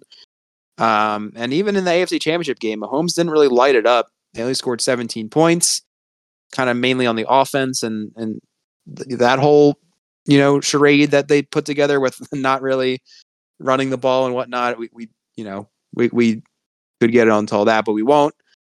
Anyway, Mike MacDonald, good track record, walks into an organization that has had success over the past decade. Different from a lot of these teams that are looking for head coaches, like we said, the Commanders, the Panthers, the Patriots, where it's going to be a real uphill climb. This is a roster and a team that had playoff aspirations, fell a little bit short, but still had a successful 2023, relatively to some other teams. I'm excited to see what this defense could look like, particularly what the young guys like Jordan Brooks, Tariq Woolen, Devin Witherspoon, what McDonald's influence can have on them, and see what levels they can get to. So, I do like this hire. I'm glad McDonald's out of the Steelers division, selfishly, but yeah, I think they could have done a lot worse. The Seahawks. So, what do you guys think? I love this hire. I was a big fan, and like someone who's been pushing for offensive coaches kind of becoming the future of kind of how the head coaching hires are going to work. I do think this is an exception to that rule. I mentioned it a little earlier, but Mike MacDonald's career path is very funny. So if I'm not mistaken, I believe he was the defensive backs coach for the Ravens like 3 years ago, something like that. John Harbaugh must have seen, something in him that he was like, hey, this kid's got something. So I believe it might have still been Wink Martindale calling the shots there on defense. Something, maybe, not 100% sure. Either way, John sent him to Michigan with Jim. He was calling plays for them on defense. Obviously had a ton of success, kind of helped bring them back to relevancy. And then Jim sent him right back to John, and he immediately became the defensive coordinator. So they literally just passed him back and forth and taught him how to be a good defensive play caller. So that's pretty cool. I appreciate that. This is the ultimate example of the youth movement that's kind of happening with coaches. I believe Jerod Mayo was the youngest head coach in football for a whole week, something like that. And McDonald officially took that over. But yeah, more than anything, I think I don't know, when you think of the Seahawks, especially in our lifetime, that it's Legion of Boom, it's just an absolutely ferocious defense, and it kind of makes me think that Seattle maybe wants to get back to that a little bit in a more modernized way, I suppose. So I'm very excited. There's a lot of talent for him to be able to, kind of get his hands on. And it all, because of how much talent that team has, I would like to think that they would have been a pretty high-profile destination. So it definitely feels like the Seahawks, probably wanted him for a lot of the cycle and got their guy. So I'm a big fan of it. He's young, so that my one drawback would be, we're probably going to find out pretty quickly if he's built to be a head coach.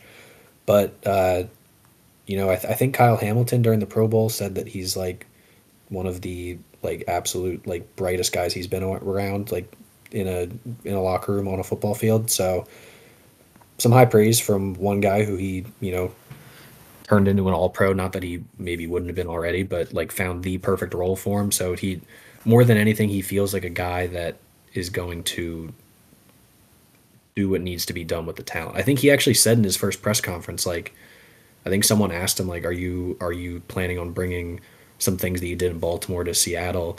And I think his answer was, well, I don't know what we're good at yet. And I thought that is a perfect answer as a coach.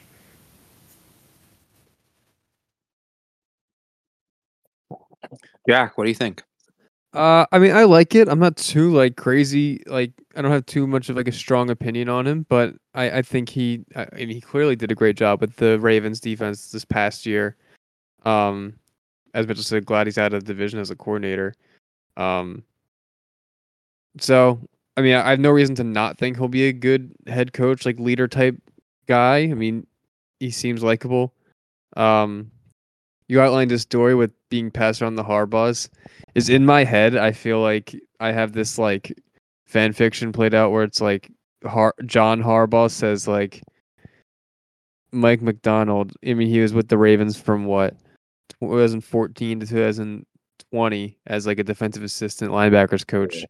And he's like, "You're not ready to be a defensive coordinator. I'm going to send you to my little brother in college. You're the chosen one. Yeah, you're the chosen for one. a year to learn how to do it." And then he That's did. pretty much what happened.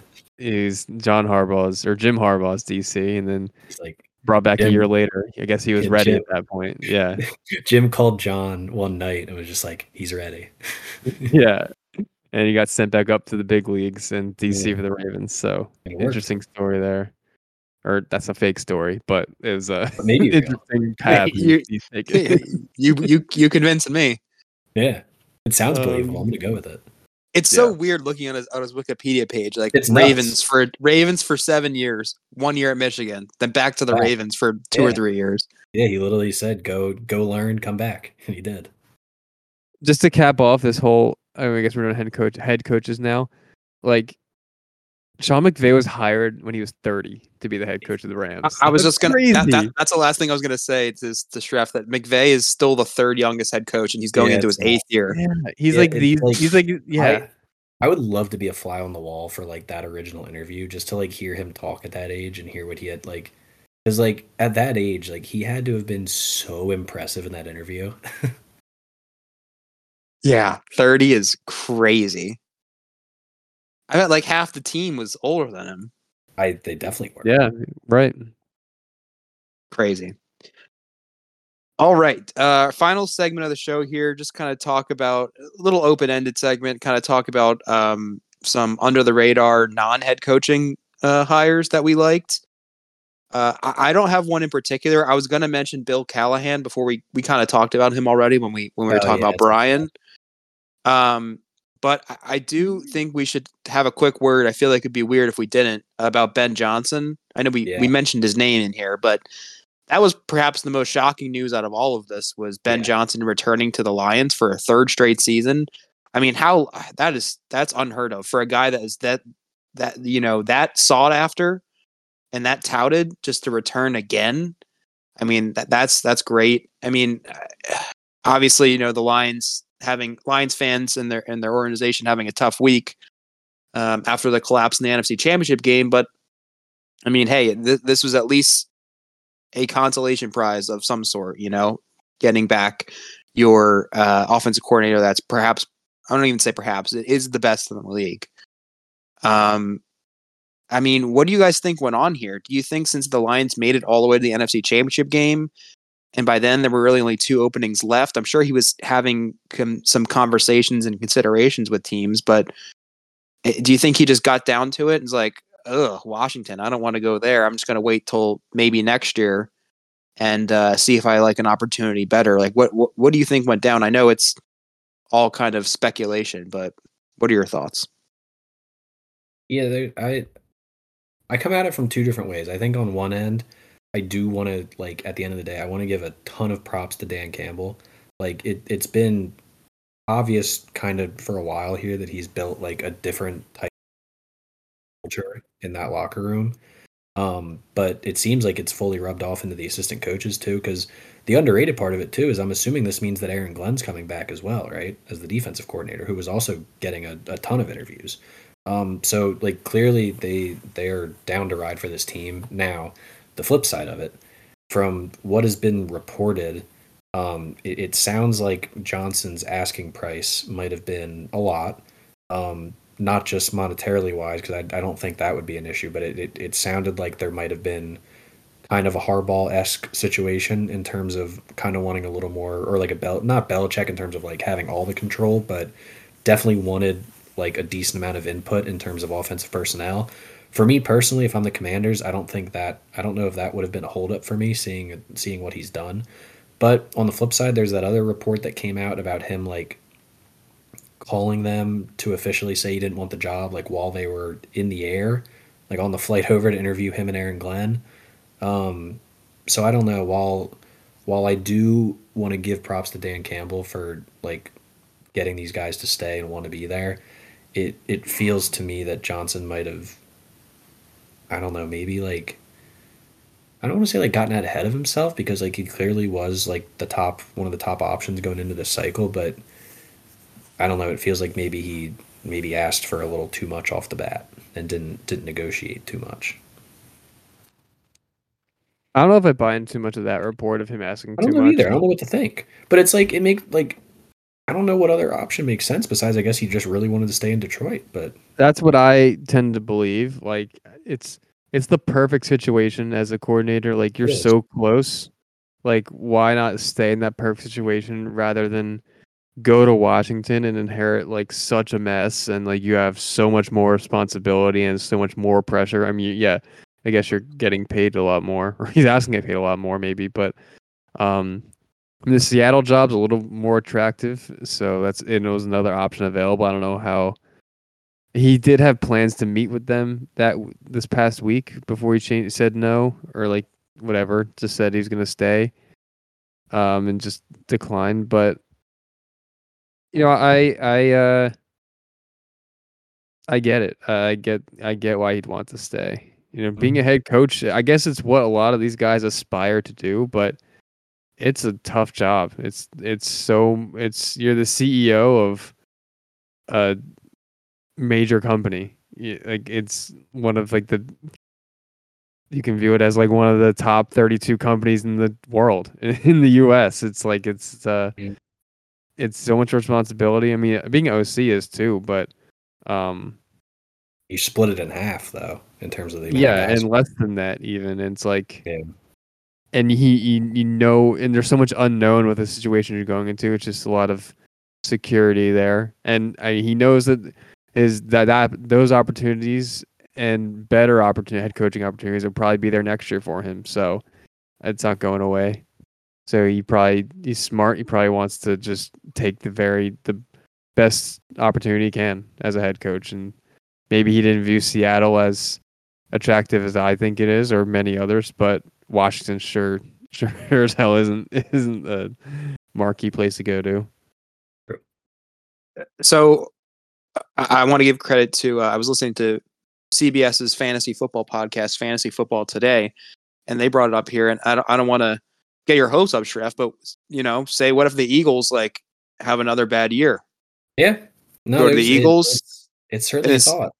Same with the Bills. Like, what if the Bills have like another first round exit and they're like, McDermott can't get the job done, right? And then what if the Cowboys? What if the Cowboys have another? Oh my! Imagine Ben Johnson with Josh Allen. Yeah, that'd be insane. Yeah, still Mahomes over there. Okay. You guys can bring up anyone you want that we didn't really mention.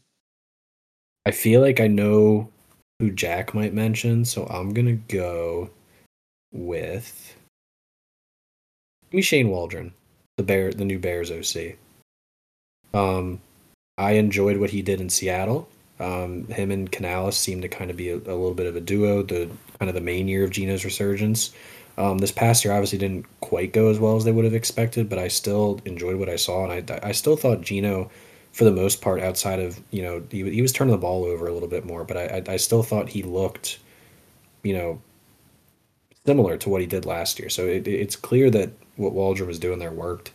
I would say, out of all the head coaches that retained, like as much as I hate that Sirianni got retained, I was shocked that they kept Eberflus. Like very, very shocked. I thought he was like a shoe-in to get booted, especially with the number one pick and like a lot riding on what this offseason is going to mean. So with all that being said, if you're going to keep him and you're going to go that route, I feel like they made a very good hire. On top of that, in terms of like a writing on the wall situation, I believe Shane Waldron either like owns or is like a partner in a QB development camp type of thing, like a summer training thing that like a lot of like draft prospects will go to. And their top client this offseason happens to be Caleb Williams. So just a thought. I'm not exactly sure if there's like already a relationship between Waldron and Williams, but I mean, there clearly has to be some form of connection there, considering it's his company that he's working with. So something to consider. But I more wanted to bring Waldron up just to also highlight the fact that I think it's ridiculous that the Bears retained Eberflus, considering the offseason that they have approaching them.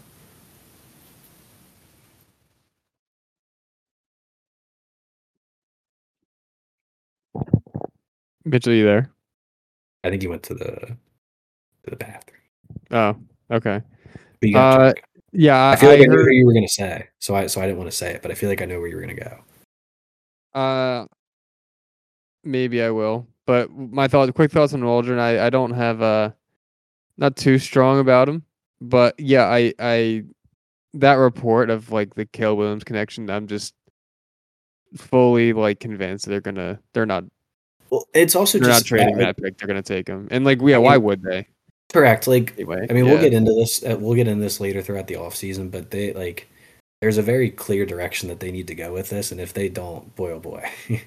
Yeah. Who's your guy, Jack? Well, I have two quick ones, I guess. The one because I thought he would be brought up already, but Zach Robinson. Correct. I didn't want to bring him up when we talked about Morris Yeah. because I figured you were saving him. Yeah, I thought it was he was I really really wanted him for the Steelers offensive coordinator position, and was is exactly what you want, like a young guy. I think he's 39, 38. 37. Okay, even better. He was the passing game coordinator for the Rams since 2019. So he's was there with Jared Goff for a season or two, and then Stafford came. They won a Super Bowl together. Cooper Kupp won a Triple Crown. Developed Puka Nacua this past year. I mean, it's exactly what I want the Steelers passing game revitalized, and I think he'll be great as an OC for whoever the Falcons bring in a guy or draft a guy.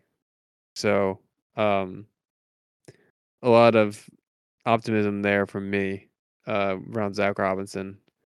And I mean, I want Steelers interviewed him, and I really wanted us to get him, but I could tell everyone kind of wanted him, so he kind of had his pick of where he wanted to go, and made sense. He came over with Raheem Morris from the Rams, so Yeah. I was not gonna too say I shocked. think for me in terms of like overall coaching staffs, I think the Falcons might be my favorite in terms of like defensive Perhaps. play caller, offensive play caller duo. I do also want to shout out Denard Wilson, who's the new Titans defensive coordinator. That's the other one. That's my other one. Look at that. Yeah. Yeah. Raven, the former, well, it starts part of it. He starts as he kind of, the name started popping up with the Eagles. When Gannon left and they started interviewing guys, Darius Slay was one of the very first to come up and say, hey, Denard Wilson should be the guy. Made it very clear. Obviously did not work out. He goes to Baltimore, becomes, I believe, the defensive backs coach with MacDonald there leading the charge. Seemingly had a great season. I mean, we saw Kyle Hamilton. I think that's kind of all that has to be said. The track record has continued to be good, and in a situation where MacDonald left, I figured Wilson would have been like the shoe-in, like, all right, here we go, this is our new guy, and the Titans got him. So very impressive work by them to get him out of there. But yeah, that was the other one that I thought. So we were on the same page there. Yeah, everything I read about Wilson, like he's beloved everywhere he's gone. He's been Yep. like even before the Eagles, he was with like the Jets and the Rams, I think, in the defensive back secondary coach. Yeah, did a great job with the Ravens this year, obviously, in their secondary turned Hamilton into an all pro and a second year player, and what's his name? Geno Stone had 7 picks, and Yep. they led the league in like passes defended, passer rating allowed. I think they're first in takeaways, and um, yeah, so it's a great hire by the Titans That might be there. the other team, along with the Falcons, that I might like their overall staff. I like Yeah, their Callahan and him. I think is going to be a fun duo. Lot of moving around. A lot of moving A lot of hope. around. That's A lot of hope. A lot of optimism. And yeah, I mean, we have the Super Bowl next weekend, but after that, we go right back to the reset button. Everyone's 0-0, exactly. Everyone thinks they can win it all the following year, right? And we have best time of the year, free agency and the draft. So yeah, but yeah, there truly is no off season, no off button. Most likely, like more often than not, the best you'll feel about your team is going to be these next like 3 months. Yeah. Right. Yeah. For most franchises, that's the way it works. Yeah. All right. Any closing remarks? I know we kind of covered a lot today, but anything else you guys want to say before we sign off? Go coaches. Yeah. Good luck, coaches. Yeah, like Jack said, it's a tall task to run one of these teams. All right, folks, that's our episode today. Hope you enjoyed. We will be back next week with our Super Bowl preview. Close out our pick segment for the year. Preview the big game. And yeah, don't want to miss that one. So please tune in. And yeah, we'll catch you next week with our Super Bowl preview.